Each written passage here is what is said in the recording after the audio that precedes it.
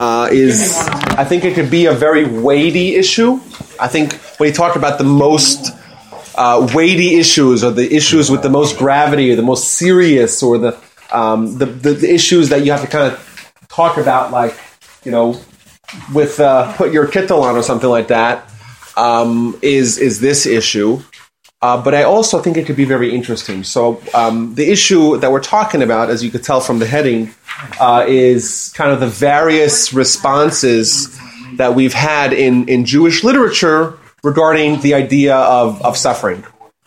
And what's interesting is that this topic was something that was discussed in many, many places in Jewish literature. And we kind of find somewhat differences, like subtle differences in the Jewish response to this issue. And even in this one, I think if I were to classify kind of the different Jewish responses, or traditional Jewish responses in literature, classic Jewish literature, to this issue, to the issue of, the way it's commonly called to nowadays is, why do bad things happen to good people? We have about 4 or 5 different responses. And there's some subtleties. So I think it could be very interesting, especially if you guys look at the kind of the source material that we bring. I think it could be a very interesting discussion. But it's always a perilous one, because whenever you talk about suffering, the one thing that's ubiquitous across all of human history and human experience is that people go through challenges, and people have difficulties. And people have pain in their lives, and people know people that have pains. And collectively, as a nation, we know if you look at Jewish history from beginning to end, it's a litany of bad experiences collectively as a nation. So it's a very emotional issue as well. And I don't think that the sources that we're going to be addressing with today really address the emotional issue, the emotional aspects of this question. I think that's for a different discussion, obviously. When Sarah died in Genesis, so the Torah goes out kind of, in detail, talking about how Abraham cried for her and eulogized her. And you think Abraham's the titan of philosophy. He's the most cerebral, the most intellectual. Like, to him, he should be able to understand the death of a loved one intellectually. Yet the response that the Torah provides that Abraham had was one of emotion. Talking about the deceased, eulogizing and crying. Having a mourning period. I think that surely shows that an emotional response to this problem is always appropriate, for sure. Even Abraham. I think, there's no greater example of someone who made tremendous inroads or achievements, advances, innovations in the intellectual realm than Abraham. Abraham was the father of monotheism. Abraham is the father of what we call today as humans, morality, kind of the system of what collective societies across the world kind of live and believe, and that's started by Abraham. Yet Abraham himself, when he was faced with tragedy, he dealt with it emotionally as well. So not to belittle, God forbid, or to not give the proper due to the emotional question of this very important issue. But philosophically, I think there's room to discuss it, on a Sunday night here among friends. So... No. That it was what? Appropriate to discuss it amongst friends. Oh. You understood Ruth from... I thought you said... never mind. We're very tricky, Ruth. You got to keep your eyes on us. We're very tricky. Roll the tape. What did I say? Let's have a replay. I misheard. Appropriate. Yeah, I apologize if it wasn't... remembered. We're Lashon Hara. Okay, So let's look at the first source here. So I think that you read the first source. It's from the Talmud in Menachos. The book of Menachos talks about the offerings, the flour offerings that were done in the temple. Not exactly something which is very pertinent to us as Jews today, but that's what the book talks about. But we find this very, very bizarre, very striking, very interesting narrative that happened with Moses as he ascends to heaven. So Moses, obviously, we just read in the Parsha, the Ten Commandments. Moses has this prophecy. He goes up onto the mountain. We just read that in this past week's Parsha. Moses, the last words of the Parsha are Moses was up on the mountain 40 days and 40 nights. This most recent Parsha yesterday that we read. So the Talmud recounts this dialogue that Moses has with the Almighty. And like we said, it's interesting, but I think it provides an insight to obviously the response that we have to this issue, but also to the problem that we're all going to be facing when we try to integrate this response into our consciousness. So what does it say? This is, by the way, I just typed this now in the past hour, so if you see any typos, it's on me. And I just translated it. So thank you for making it big and bold. Yes, I know. I remember last time, the only other time I spoke to you, I spoke about it was when Germany was considering to ban circumcision in the Goldberg home. And I had printed some sources that was really small, and someone said, like, no, you can't do it. I said, I maxed it out in one page. I try to... Yes, I have to make it as big as I can while fitting to one page. Okay, so Moses ascended to heaven. He found the Almighty sitting and tying crowns atop letters, it should say. I apologize. As you know, if we open up a Torah scroll, there's seven letters that on top of them it has these little crowns. It looks like these, everyone's familiar with what we're talking about. So Moses asks, who is obstructing your ways? That's which means, like, why do you need to do this? Like, you're the Almighty God, creator of heaven and earth. Why do you have to color or, put in these little chupchik on top of the letters? That's the question he asked him. So God tells him, there's a man who will be in the future after several generations, and his name is Akiva ben Yosef, famous Rabbi Akiva, who is going to emerge onto the Jewish scene at the the first century of the Common Era. So 14 some odd 100 years later, and he is going to derive piles and piles of laws from every tick, from every coats. The word coats, the word I translate as tick. So every little every one of those little crowns that you see on top of a letter, God tells Moses, Rabbi Akiva, this famous Rabbi Akiva that we know, he is going to derive laws. And what those laws are, by the way, we have no idea what those laws are. Like, there's no place across the entire 2,711 pages of the Talmud that says, oh, this law is derived from this little crown on top of this letter. So what those laws are is a big question and debate in the scholarship. So Moses says, okay, you know what? Let me see this guy. So he gets apparated. Moses says, show him to me. He says, go back. So he went back and he sat, and Moses suddenly is transported into the future, and he's sitting in the lecture hall, and Rabbi Akiva is lecturing. And he's sitting at the end of 8 rows. By the way, every single peculiarity that we have with reading the source is discussed by all the commentators. What do you mean 8 rows, and he's sitting at the back, and all these things are discussed at great length. So Moses is transported into the lecture hall of Rabbi Akiva. He's sitting at the end of the 8 rows, and he doesn't know what they're talking about, and he gets all upset. He's like, wait a minute, this is my Torah. This is the Torah of Moses. And Rabbi Akiva's talking, he doesn't understand. And he says that Allah doesn't understand. He says Allah doesn't understand. Until finally, Rabbi Akiva arrived at a certain matter, and his students questioned him, where do you know this law from? So Rabbi Akiva said a law, and he says, what's the source for it? So he responded to them, it's a law from Moses and Mount Sinai. It's a halacha l'Moshe miSinai. It's a law there's no source for it in the Torah. It's just a tradition from Moses. Moses hears that, and he's happy. He's a swash. He's placated. Fine. And he goes back to the Almighty, and he says to him, Master of the world, Ribono Shalom, oh, wow, this is bad. You have a man such as this, and you give the Torah via me? Moses says to him, wait a minute. I'm here up in heaven to receive the Torah. Obviously, the Almighty thought that I was the right guy for the job. And now we see Rabbi Akiva, who's so much more capable than me, and he's saying Torah. I don't even understand what he's talking about. Give the Torah through him. Why are you giving the Torah through me? So what does God tell him? Listen to this response. Silence. Shtok. Hebrew, shtok. You tell kids, if your kids make a too much noise. Shtok kvar, du drei kvar. Shtok. Silence. Don't ask questions. Why? So it was deemed in my mind. And Moses said back to him, Okay, this is really the point that we wanted to get to. Master of the world, you show me his Torah, now show me his reward. I saw the Torah, I saw the great accomplishments in Torah of Rabbi Akiva. He's deriving these piles and piles of laws, fantastic. Okay, what does the reward of Rabbi Akiva look like?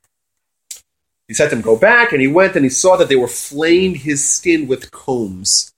We know that the Emperor Hadrian, while being initially very favorable to the Jews, eventually went on a kind of he set out to disassemble the Jewish people, basically, top to bottom. So we have the Bar Kokhba revolt, the year 132 of the Common Era, was seen by most historians. They interpret that as a response to the Hadrianic persecutions, where they said no study of Torah publicly, no circumcision, no observance of Shabbat or neither laws. So that's why they had the revolt or the rebellion, and they succeeded. Something that was not done in 500 years of the Roman Empire. They succeeded in kicking the Romans out and establishing sovereignty of the land. And today in Israel, they find all the time these coins that were minted by Bar Kokhba during those 3 years where the Jews had sovereignty. Eventually, Hadrian in year 135, they overwhelmed the rebellion, and that's the story of Beitar, and they were slaughtering towns, and they went and they kind of eliminated the leadership of the Jewish people. And Rabbi Akiva, who was an old rabbi at the time, they executed him, or they killed him in this really horrible way. They flayed his skin. So Moses asked the Almighty, show me the reward of Rabbi Akiva. And he says, oh, okay, sure, turn around. Turns around, and what does he see? Moses being killed in this horrible way. Sorry, I apologize. Rabbi Akiva dying in this horrible, gruesome death. That's the reward. So what he says back to him, he says, wait a minute. He said back to God, Master, well, this is the Torah and this is the reward? Zu Torah v'zu schara? This is the reward? Doesn't make any sense. So what does God respond to him? Silence. So it was deemed in my mind. Thus, the very first time we have recorded documentation of this question, why do bad things happen to good people? Well, I guess you have Job before that. Let's hold it. Let's put that. Well, Job was after that, but it was recorded before that. Talmud. But the Talmud records this question that Moses asked the Almighty many, many, many years before the Talmud was written, and it says the question: Rabbi Akiva, who's obviously a righteous person, and really bad things are happening to him, and that's the first time. What's the answer? Be quiet. Don't ask questions. This is what I think. This is me talking. God says to Moses, don't ask questions. This is the way I do things. So it was deemed in my mind. That's what I think. It's a little disappointing. No, what do you guys think? It's there's a lot of questions here. Like, first of all, well, he knew my mother because my mother always used to say, because I said so. And you know where it came from. Rabbi, this is part of the Talmud. That's right. Here. That's right. So who actually wrote this section and from whence did they get it? Yes, so it was written, that was canonized. Talmud's canonized at the year 500 of the Common Era. So admittedly, much after the events happened. So it's not historical. Agreed. No one will argue that it is historical. Yet the tradition was that this actually happened. This was a story that passed down. Yes, this part was part of the collective. It's not a it's equivalent. It's part of the collective oral Torah. Yeah. So as to the historicity, it's a different discussion. But for sure, the perspective is the Jewish perspective, obviously, according to Talmud. And I'm saying there's a few major questions here. I think we could agree. Yeah. Anyone has any answers? Well, I mean, one of the things is that there shouldn't be an expectation for doing good or for being right or for being able to teach. You don't expect a reward. As part of what goes wrong is I do something right and then you reward me. I do something because of what I do. But he wasn't being punished. Well, Akiva was. He said, show me his reward. But in terms of when you're saying expect a reward, who do you expect it from? Well, Moses is saying to God, what was his reward? So I'm saying, the lesson, what was the lesson he was teaching Moses? So, Judy, what you're trying to say is that... Yes, tell me what I'm saying. Is that... if I understand what you're saying, is that God's basically telling Moses it's the wrong question to ask. Because it's out for altruistic reasons. He was kind of like sending him away. He says, don't ask him silly questions. And in fact, I'm not going to show you his reward at all. I'm going to show you his punishment. I think that's a legitimate answer. I think so. We have a famous Mishnah in the chapters of the Fathers. Don't be like servants who serve the master contingent upon receiving reward. Rather, you should always do it altruistically. You should serve the master without the intention of receiving reward. Interestingly, the text that Maimonides has of that Mishnah, the Rambam, he switches one word. Instead of saying shelo almanach, he says almanach shelo.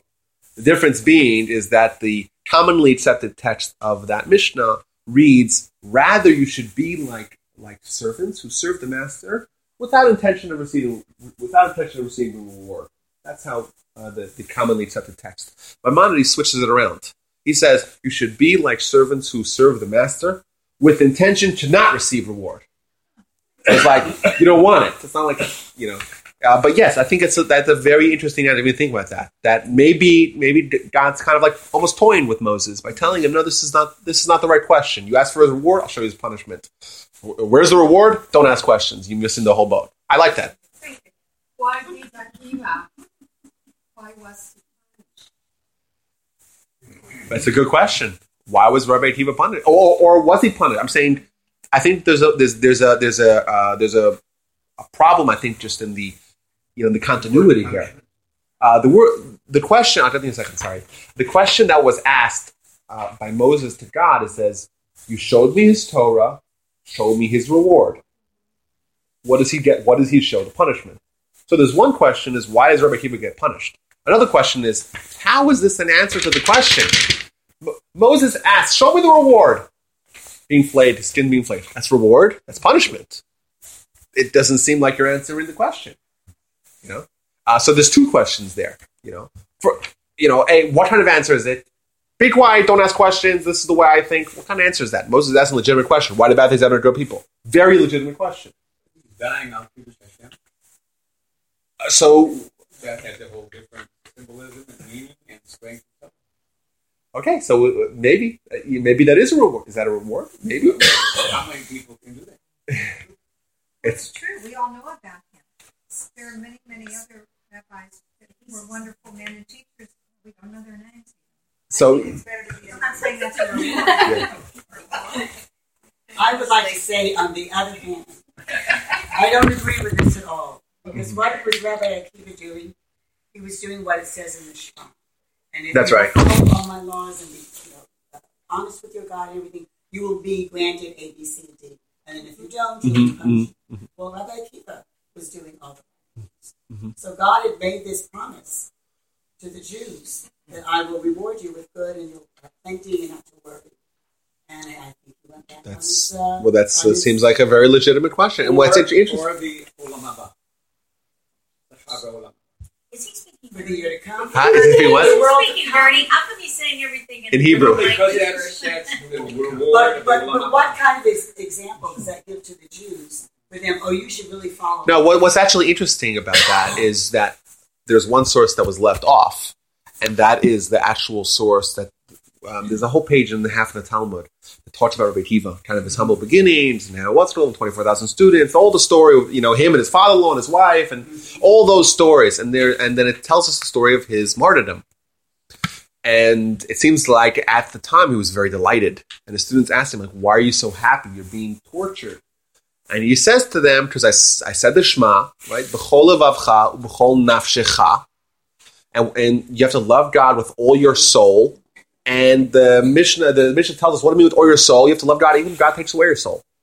And Rabbi Akiva says to his students, my whole life I've been saying this, and I never had the opportunity to actually love God with all my soul. Now that I'm being killed al Kiddush Hashem. I'm being killed, because of what I was doing for the sake of heaven. Now I can be happy. So yes, it was this also the historical time when there was so much martyrdom that the rabbis said, we're going to cut back reasons why you cannot be a martyr for these things. You could be a martyr for 2 or 3 things. Because so many people were martyring themselves. Mm-hmm. What's actually interesting is that the Talmud is...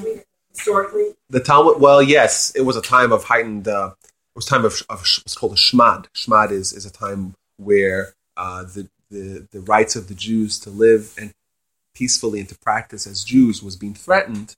And what's actually interesting is the Talmud in Sanhedrin, where it talks about Kiddush Hashem. It's on 74b, 8b, where it turns the page, and it talks about in a time of Shmad, then the responsibilities of martyrdom are raised, because at a time where the status of the Jewish people to continue and to flourish as Jews is in question because of the rules and the edicts and the decrees of their host nation. Therefore, the responsibility of martyrdom goes up. To become more martyred or to not be martyred? Yes, more. That's what it says. Not to budge, so to speak. What is the word Shmad? Shmad, S-H-M-A-D.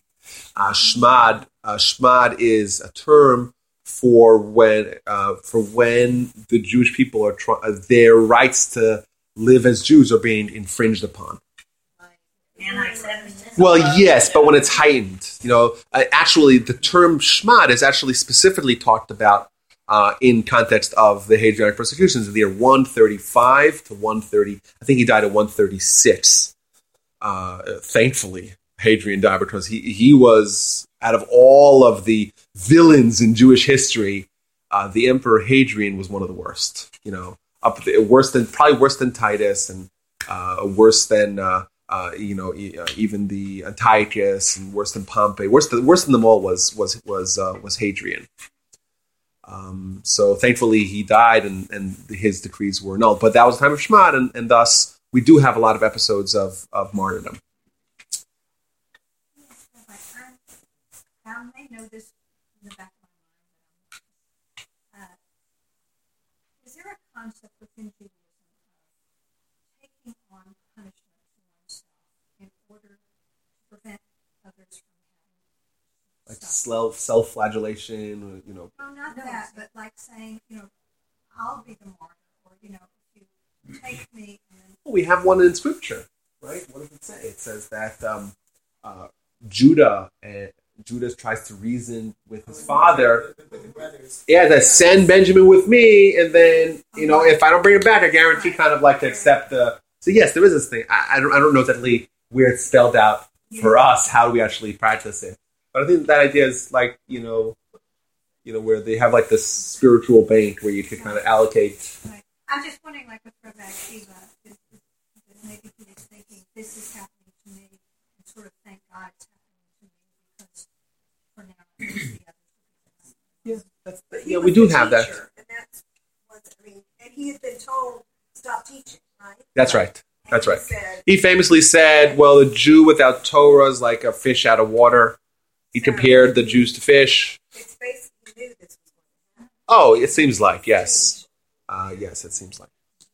So how is martyrdom received in Judaism? Well, I don't know.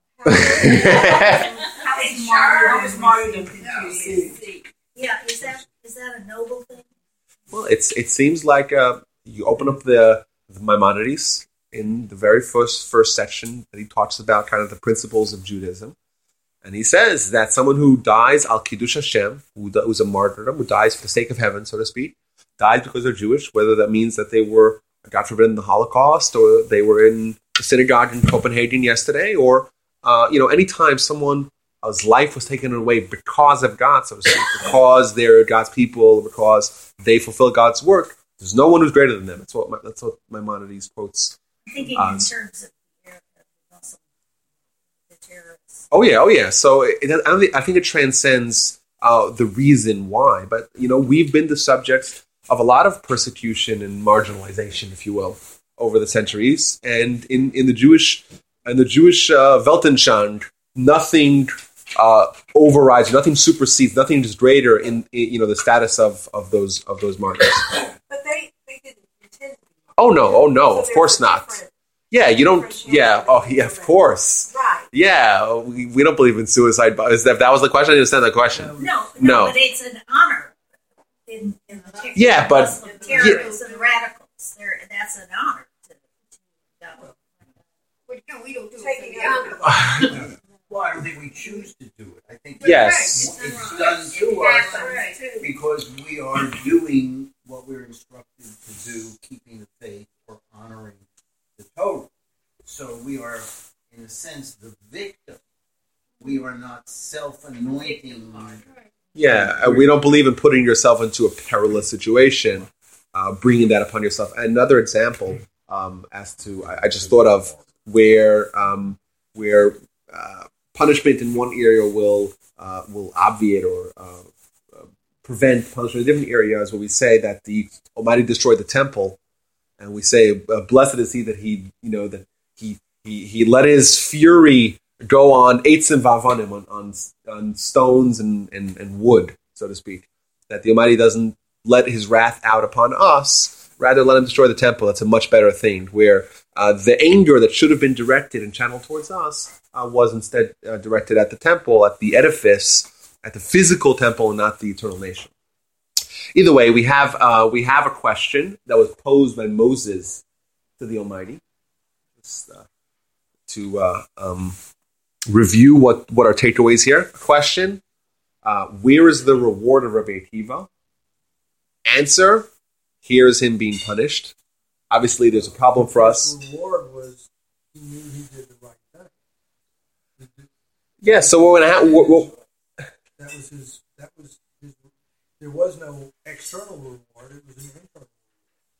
Okay, but we're gonna have to reconcile this problem where the question was posed: where's the reward of Rabbi Akiva? And the answer that we saw was the imagery of Rabbi Akiva being punished. That's question number one. And question number two is, what kind of answer is it when Moses persists and says, "This is the Torah, this is the reward. Bad things happen to good people," and then the answer is, Can't be explained. yeah, be quiet. Exactly, be Not quiet. inscrutable, we can't understand it. That's the age-old. Okay, that just doesn't work in this century.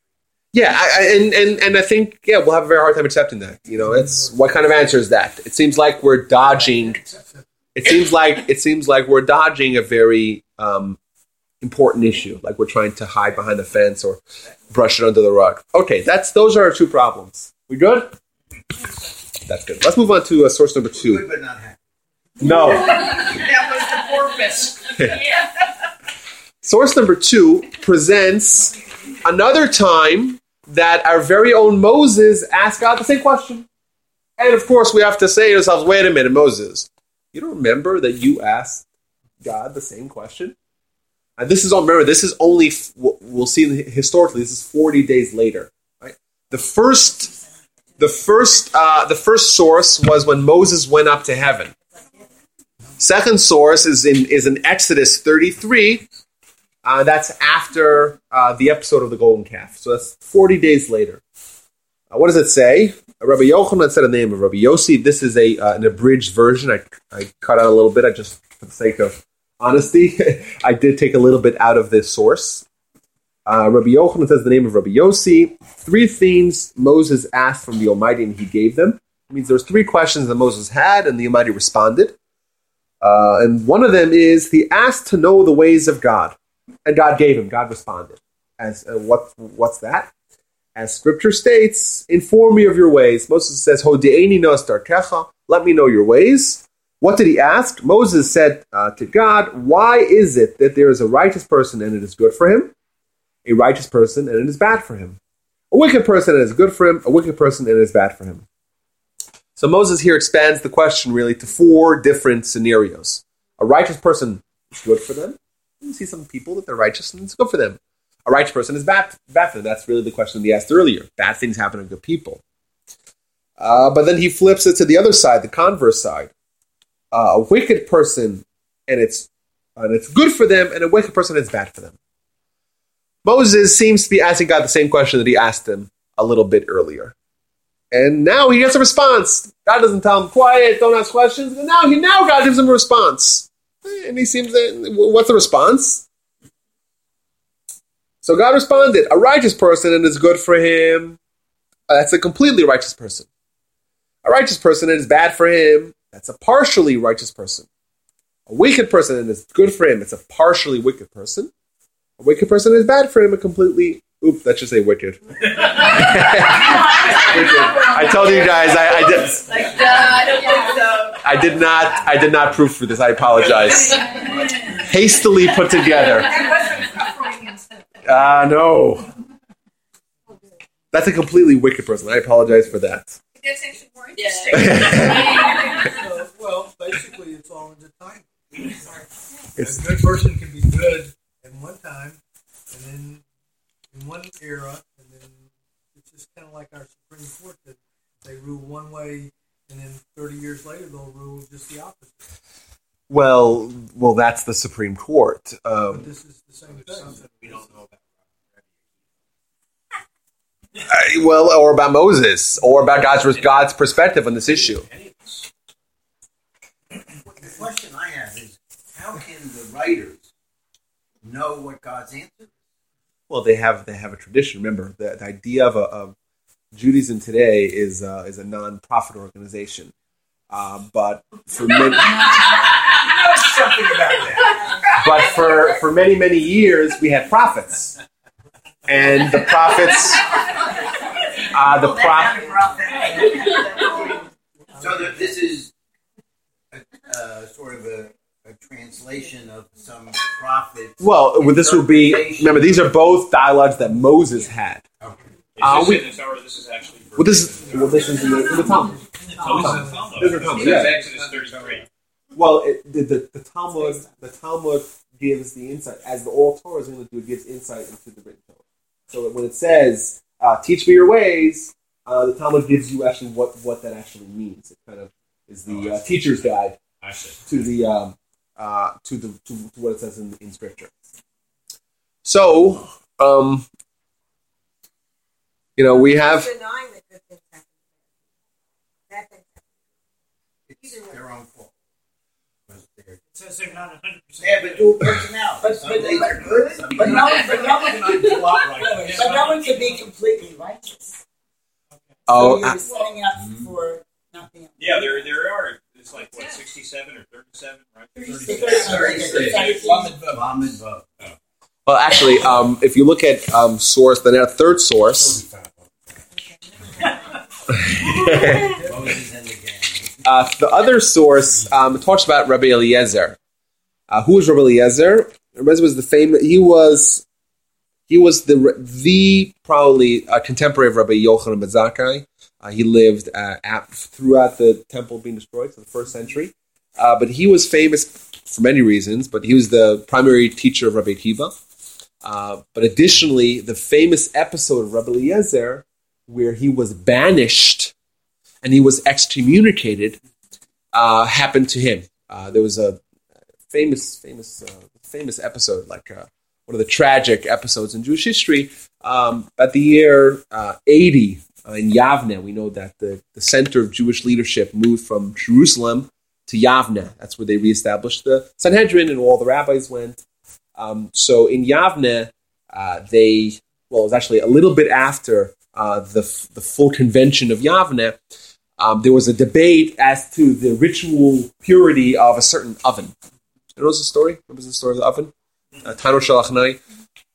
And basically, Rabbi Eliezer believed that this oven was pure, and never thought it was not pure, and he refused to budge on his position, and they said, "You're not agreeing to the majority position, you're out," and they excommunicated basically, and that means that when people came to visit, they'd sit at least 4 cubits away, so 8 feet away, and many times in the Talmud, when the Talmud recounts the opinion of Rabbi Eliezer, it says he's a shamuti. We don't listen to him. We don't ever go with his opinion because he was excommunicated, despite the fact that he was the preeminent. What's the 4 cubits? Yes, well, because he was excommunicated, there are various laws regarding when someone gets excommunicated from the community, pending, obviously, he had the option to give in, but he refused to his last day. So one of the laws is that if someone's excommunicated, you can't sit next to them. You can't sit and talk to them like you and I. It's a minimum of 4 cubits, amos. What's Which that is about? a cubit is about 62 centimeters. Right? The They length can of an be arm. pretty close. So yeah, it's about 8 feet or 7 feet or whatever. Yes. So And what is this? In this story, is this where Rabbi Eliezer has certain powers and is able to? that's the story. The story goes is that Rabbi Eliezer announced, if I'm right, he did 4 things. If I'm right, let the waters of the river start heading in the opposite direction. And the water started heading in the opposite direction, and the rabbi said, doesn't matter, the majority is against you, we don't care. You're not going to prove it to us. He's like, if I'm right, let this tree uproot itself and plant itself 100 amos, 100 cubits away. And suddenly the tree uproots itself, and it moves 100 amos away, and people say, the rabbi says, it doesn't matter, majority rules, doesn't matter that you have all this, you're able to do this, doesn't prove anything. The third thing that happened was that Rabbi Eliezer declared, if I'm right, let the walls of the Beis Medrash cave in. And suddenly the walls started caving in, and they remained like that, basically caved in just in perpetuity. And lastly, he said, if I'm right, let there be a prophetic voice that announces. Suddenly everyone hears this booming prophetic voice.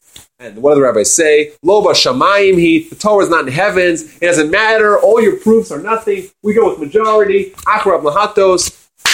If you don't agree, you're excommunicated. And he says, I don't agree, and he excommunicated. That's those are the stories. It's in Bav Metzia 59b. Very long discussion. Now, the problem, what made it even naughtier, this story, was that Rabbi Eliezer was the brother-in-law of Rabbi Gamliel. Rabbi Gamliel was the person who signed off on this excommunication. He was they were brothers-in-law. Like Rabbi Eliezer married Rabbi Gamliel's sister. Yet he, because he felt the need, especially after the temple was destroyed and after the weakening of the central authority of the Jewish people, he felt the need that there has to be uniformity. If the rabbis all agree, majority agrees one way, it doesn't matter. Rabbi Eliezer is the greatest scholar, and he does all these proofs, and he's my brother-in-law. Doesn't matter. He's out. Kind of, he put his foot down. Rabbi Gamliel did. So that's Rabbi Eliezer. So he's about to die here. So Rabbi Eliezer is sick, and his students came to visit him. So even though he was excommunicated, the Talmud elsewhere says when they came to visit him, they sat 4 cubits away. So they basically they're sitting far away from him to demonstrate that they can, even though he's on his deathbed, really. So the students came to visit him. Rabbi Eliezer says there is a great fear in the world. Rabbi Eliezer is talking about his own personal pain and how much he was suffering as he was in his final illness, and he said that there's this great fury. The Almighty is just letting him have it. So all the students that came there, they started to cry, and Rabbi Akiva started laughing, which, by the way, is a theme. Several times at the Talmud, we see a bunch of people crying, Rabbi Akiva laughing. And Rabbi Akiva always had this optimistic view. He was always able to see the positive. Elsewhere, the Talmud tells that Rabbi Akiva and a bunch of his colleagues were walking after the temple's destroyed, and they see like animals roaming Temple Mount. Everyone starts crying, and he starts laughing. They say to him, why are you laughing? He says, then why are you crying? So he says, well, what are you crying? This is the temple. This is the place where Solomon built this temple. This was the center point, the epicenter of Jewish life for 800 years. And all this in ruins, totally raised with a Z. How can we not cry? So he says to them, well, that's why I'm laughing. Because this is the fulfillment of a prophecy. There's 2 prophecies. And the prophecy says the temple will be destroyed. And then it'll be rebuilt. So he says, if you don't see it being destroyed and being in ruins, you would think maybe the other prophecy would not be fulfilled as well. Thus, the evidence of the temple being ruins, that gives me comfort because I know that the other prophecy will be fulfilled as well, that it will once again be flourishing. Jerusalem will once again be robustly replete with Jews and Jewish vibrancy. That's a story elsewhere. Yes, always the positive. So this is another example, even though that particular story is brought down to the end of Makos, the book of Makos. This is in Sanhedrin. So here it says, they see their teacher suffering, and they all start crying, or Rabbi Akiva starts laughing. So he said. So they said to him, "No, Rabbi Eliezer is sick. Rabbi Akiva is one of his disciples, one of his students, and there's other students as well. Rabbi Yehoshua, Rabbi Joshua, Rabbi Tarfon, Rabbi Elazar ben Azariah. All those other students came to visit. All those guys in the Haggadah. Yeah, exactly. These are the same people. These are the names that are ubiquitous across all of Mishnah and Talmud. So what happened here? So they're all crying and he's laughing. So they say, well, wait a minute, why are you laughing? So he says to them, why are you crying? He says, how can we not cry? We see a Torah scroll like our venerated teacher, Rabbi Eliezer, is in pain. How can we not cry? So he says to them, this is why I'm laughing. The same exact reason. Why? For all the time that I saw our teacher's wine not ferment, his flax not smitten, or smote, or whatever, his oil not spoil, I said, perhaps, God forbid, our teacher received his reward in this world. And now I see him in pain, I'm happy. Basically, once again, Rabbi Akiva coming and seeing the optimistic side of things. And he said Rabbi Eliezer had everything going for him.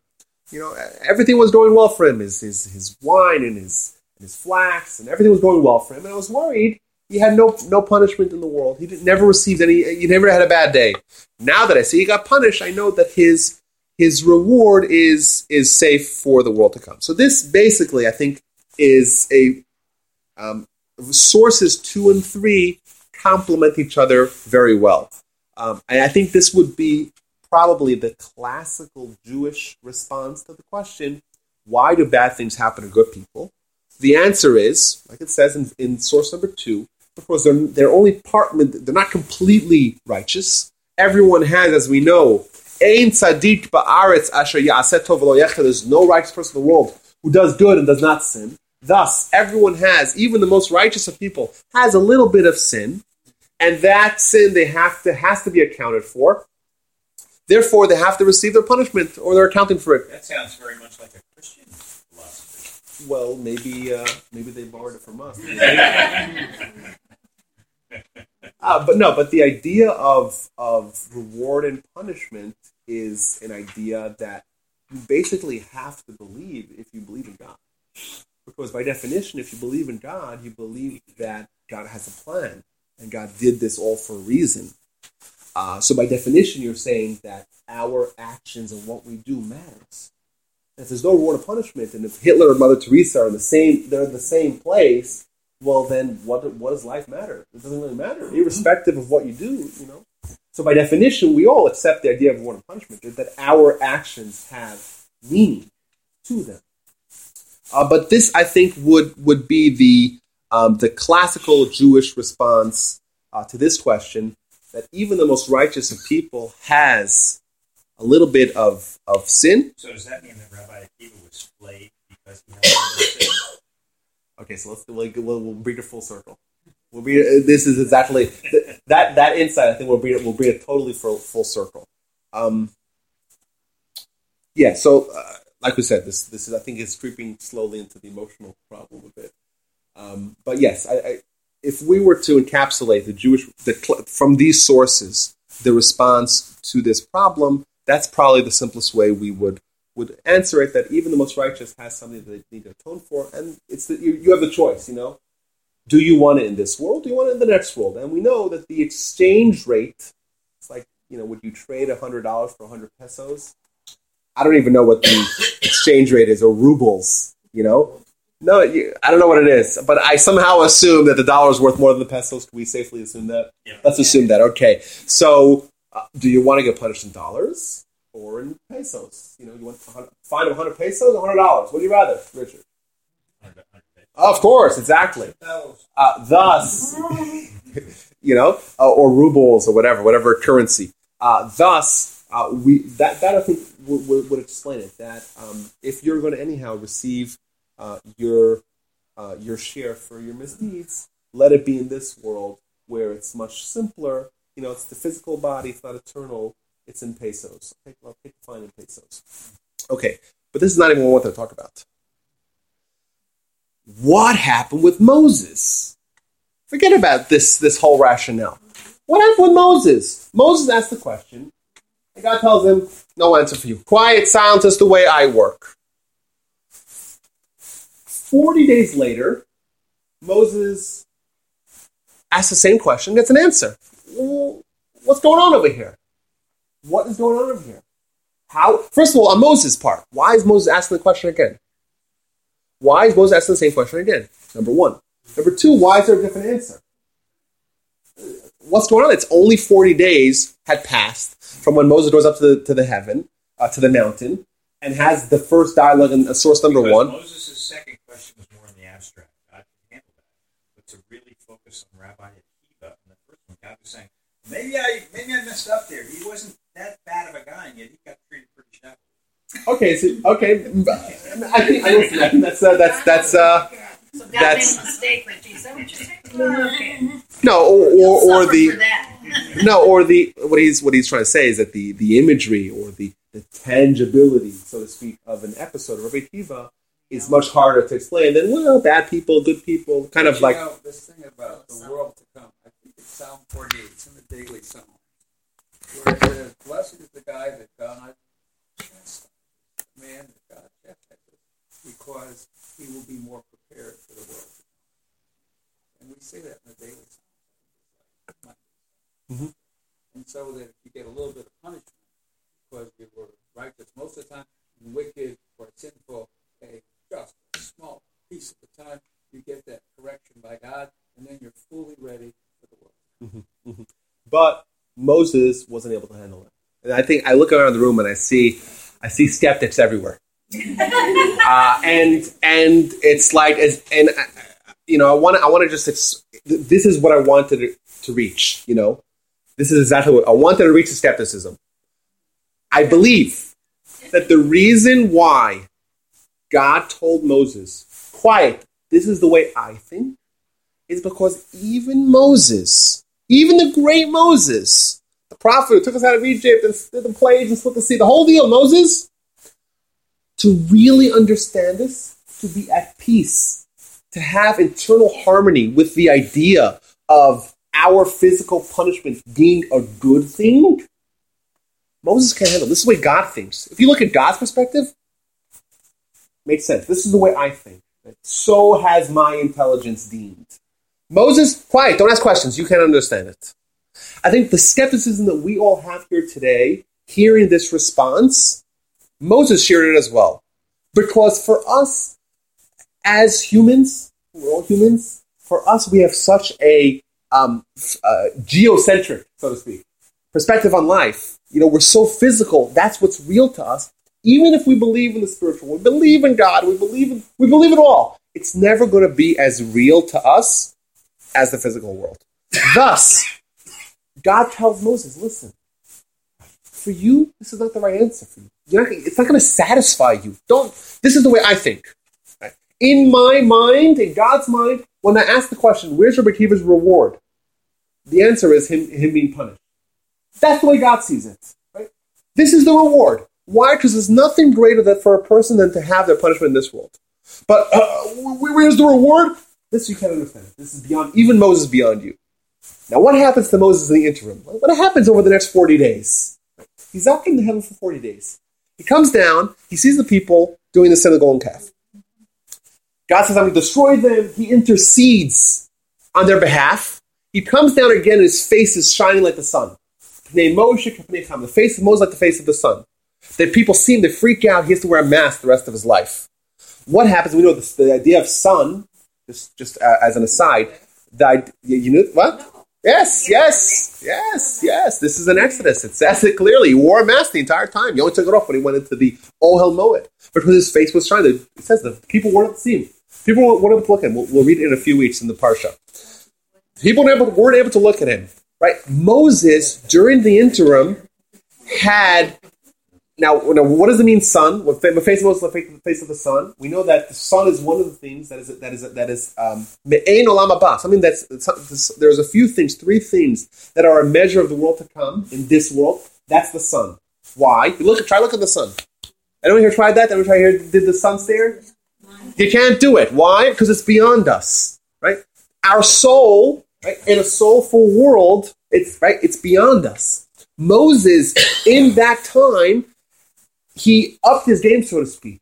He became someone who didn't have the physical inhibitors. Thus, he says, God, I want to ask you the same question I asked you 40 days ago. 40 days ago, I asked you the question. You said, this is not for you. You don't understand it. You're still physical. Right? Now, Moses is like, wait a minute. My face is shining. I have this. I'm playing what you're playing Chama. I right now have shedded my physicality. I want to ask the question again. Now, maybe you give me a real answer. God says, now you could understand it. This is something that now we could talk. And he gives him the answer. But beforehand, no, this is not for you. Even Moses. So I think that, the skepticism that we have, we could feel... Well, what it says is that Moses, when he came back down, he had achieved a equilibrium where his physicality was no longer hindering his soul. So basically, it's like as if he had a soul that wasn't an untethered soul, or a soul that didn't have the obstruction of a body. We have a soul, but it's so deep within us and so covered up. It's so muffled. The effect of the soul is so muffled by our body that it doesn't shine forth. Moses was able, during the interim. Thus he says, now I can understand it. God says, you know what? Now the spiritual centric perspective will indeed make sense to you. But I think we can find tremendous comfort. You go ahead. It just reminded me of, someone who doesn't get, who's righteous, doesn't get the word, wasn't 100% righteous, and yet it seems to me the travesty is everything that Moses did, but Moses couldn't go into the land of Egypt because he was not completely righteous. He had arrived. That's right. That's right. And so, I'm saying, every time I get this, it's, come on, what do you got to do? But here's a person who wasn't 100% righteous. Therefore, it doesn't. Yeah, and I out of source number 3, out of source number 3, there was another little bit where it said, where Rabbi Akiva told Rabbi Eliezer, and he quoted the verse, "Ein tzadik ba'aretz yasov v'lech." There's no righteous person, no completely righteous person, thus justifying, so to speak, the punishment of Rabbi Eliezer. But yes, to me this was fascinating. To me, when I found this, I found, wait a minute, you have 2 narratives of a question Moses asked the Almighty. 2 narratives, same question, different answers. What's going on? And both of them, we get like it's time stamped. We have a time stamp when this dialogue happened. Right? Number 1, he asked when he went up to heaven, and there he says, "Shtok kach al b'chol, don't ask questions, silence." Only a few weeks later, he gets a full-fledged response. But that's a very interesting, dichotomy. But to me, that's not the main question. So God told Moses one thing one time, one the next, because Moses could understand better. The main thing is we're all trying to grapple with is why do good people suffer? And it seems like the answer is because 2 things, maybe. Because nobody's fully good. Number 1. Number 2, it's better to suffer now than in the world to come. Mm-hmm. So yes, we understand it. We understand it. Do we? Yeah, we're skeptical about it. We don't like it. It's hard for us to be at peace with it.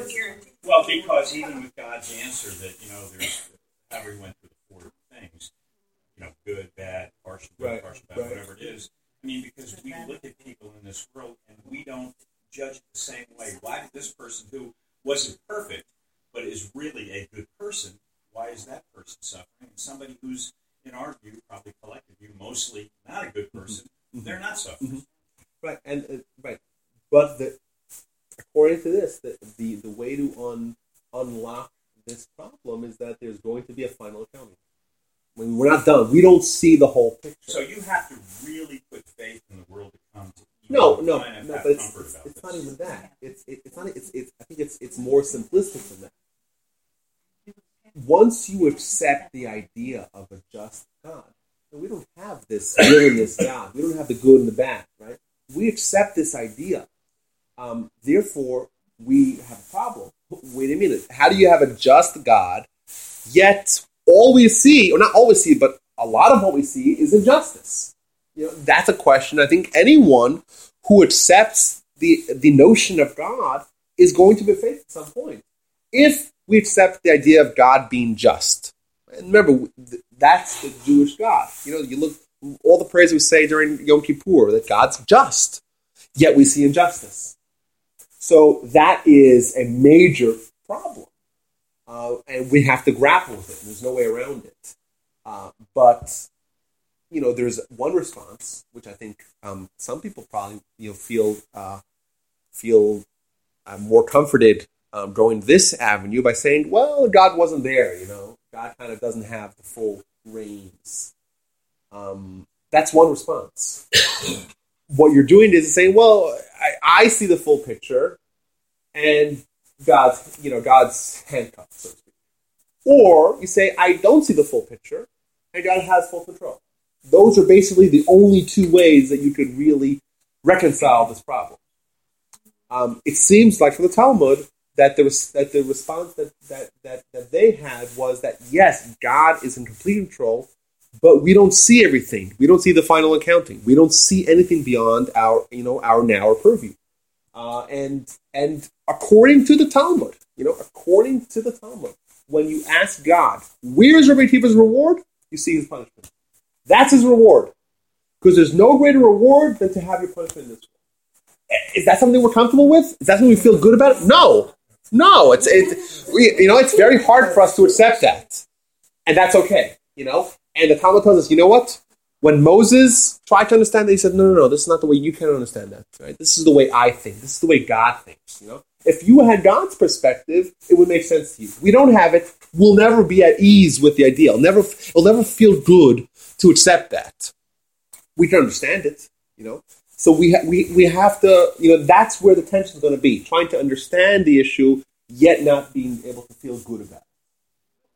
Where does the concept of, free choice, choose good or choose evil, come into this, where, God is giving people free choice?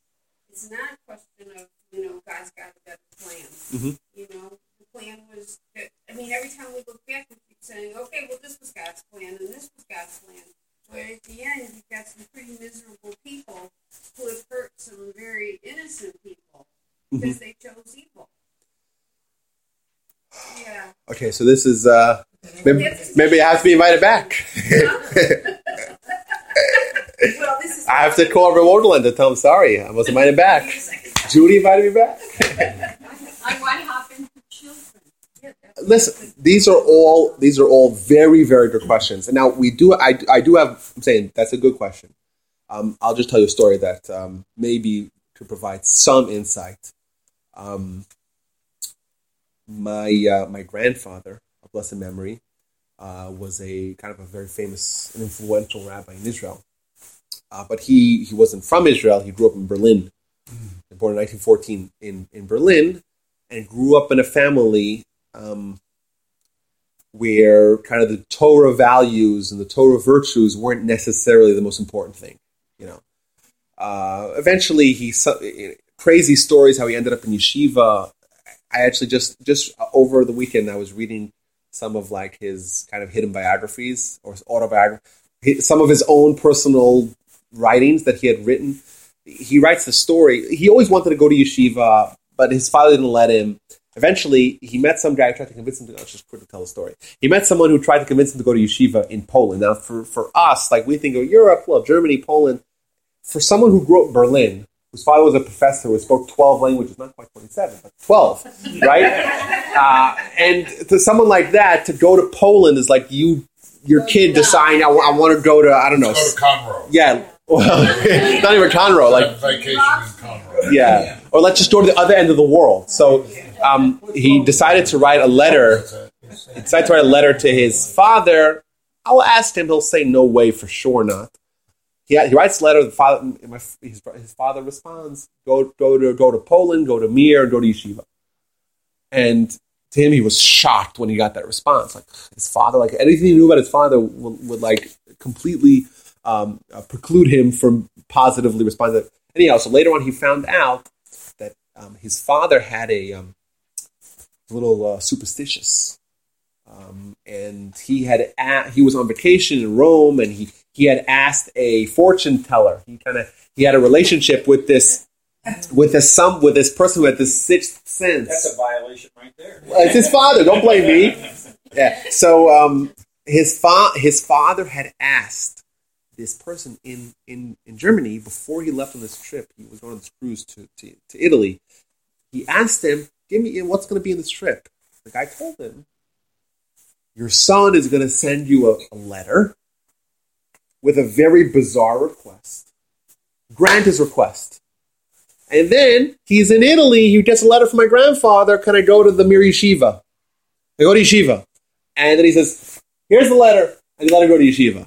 So he ended up Yeshiva, and that's the only. Nancy Reagan. Huh? Yeah, you knew Nancy Reagan. Yeah, well. She lives by astrology. Well, that's his father, my grandfather's father. Eventually, that's the only way he ended up in Sweden throughout the war and made it to Israel in 1946. Which to us, to get to Israel from 45 to 48 was very difficult. But they managed to get in there, and he opened the yeshiva, and he wrote many books. Very influential, rabbi in Israel. Anyhow, so he died. And shortly, his name was Shlomo. I have a son named Shlomo, named after him. And I have a cousin. And my cousin had a baby boy, like 6 months after, our esteemed grandfather died. So what do you name your boy when you're Shlomo? He named him Shlomo. And 3 months later, the child died of crib death. And he was obviously devastated.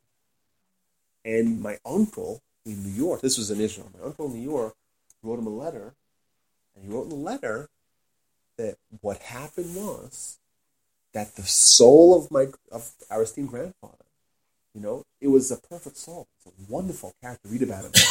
But he had one flaw, and that flaw, that hole, was the fact that he wasn't born into a wholesome family or family that believed in the virtues of Torah as an number one ideal. That was lacking. Therefore, the soul had to come back round, and your baby was the same soul. And once he fulfilled, that's the soul of the family, same name Shlomo. But once he fulfilled his, he kind of, that's it. He didn't need to be there anymore, and he went back. That's what my uncle wrote. Well, that's what he wrote to try to comfort him. So, Rabbi, it's good that you had the second Shlomo. Thank God, yes. Yes. Well, that's what he wrote.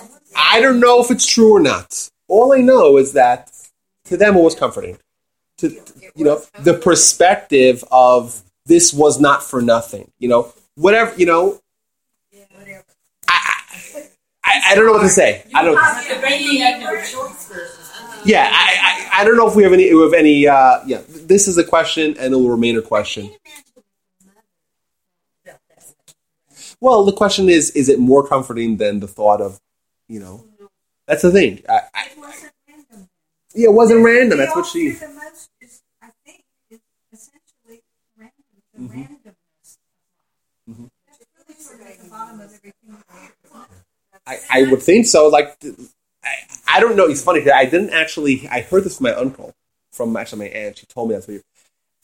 I don't know where he had the gumption to write that.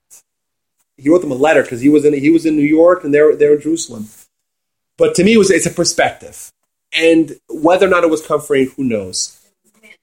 But I think that sometimes people who are in the midst of grief, and I'll tell you, there's two things. One is who didn't come to see them and say something, and the second thing is it's something odd that they say that hits them or they read that is very comforting. Mm-hmm. And someone else looks at it and says, what are you talking about? But there are things that hit people, and that must have felt like, I named him after the grandfather, and that's, or this is what I get. Yeah. No. We wouldn't want to do to our own child, but you're talking about grieving. And grieving is a different process. You're talking about before a death, and I'm talking about after. And how do you handle grief? And I don't think we know. Some things can be, some things can, for whatever reason, and you don't know what the person says, but that moves you. I just think that for your cousin? Yes, cousin. I hope so. I have to follow up. But it certainly helped your uncle. I'd be very curious. But it helped your uncle. Because Doc, what would Frankel say about this? Oh, good. You know, when you, the worst thing is to see no purpose in anything. That's the worst. What's the worst thing? Amorphous, just no purpose in anything. If you have a child, and the child is seen as an angel, because an angel only has one purpose. Once that purpose is done, the angel disappears. This is Jewish law or Jewish tradition. What's the purpose? An angel is usually assigned one purpose. It can happen in a second, it can happen in a century. And when that purpose is completed, the angel goes back to the source. No, like when a bell rings 3 times, you get Well, under an eagle. All right, but if you have a baby that dies, and you get a feeling there's no purpose, there's no reason, there's nothing, it's amorphous.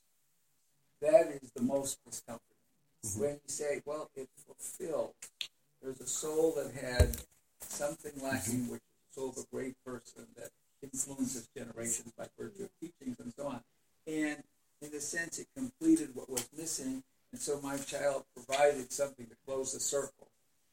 Even that's not what you want. It's painful.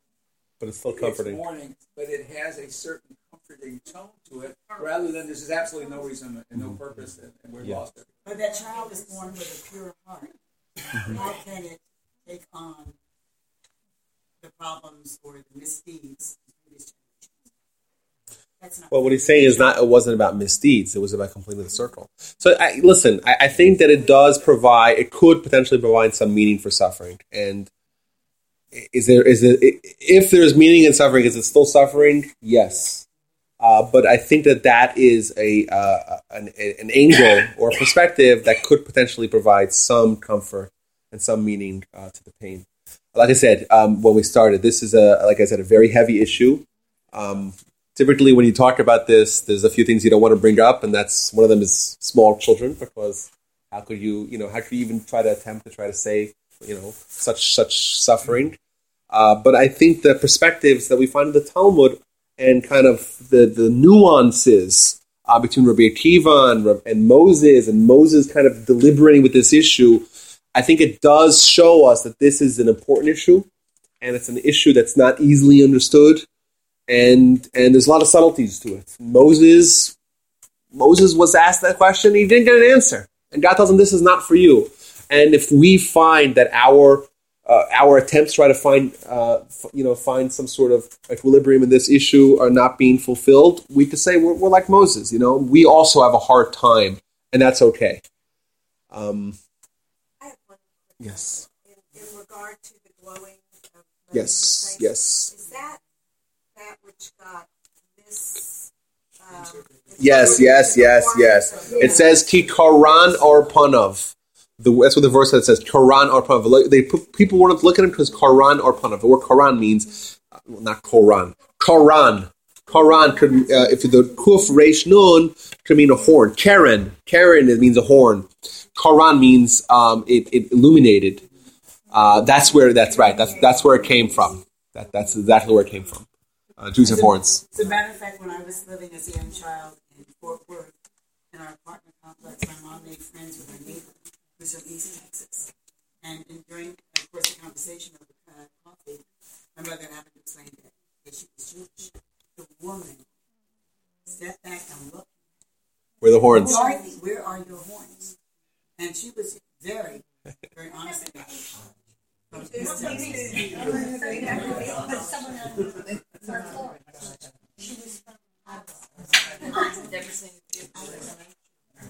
Thank you. Thank you all. Yes, I appreciate that.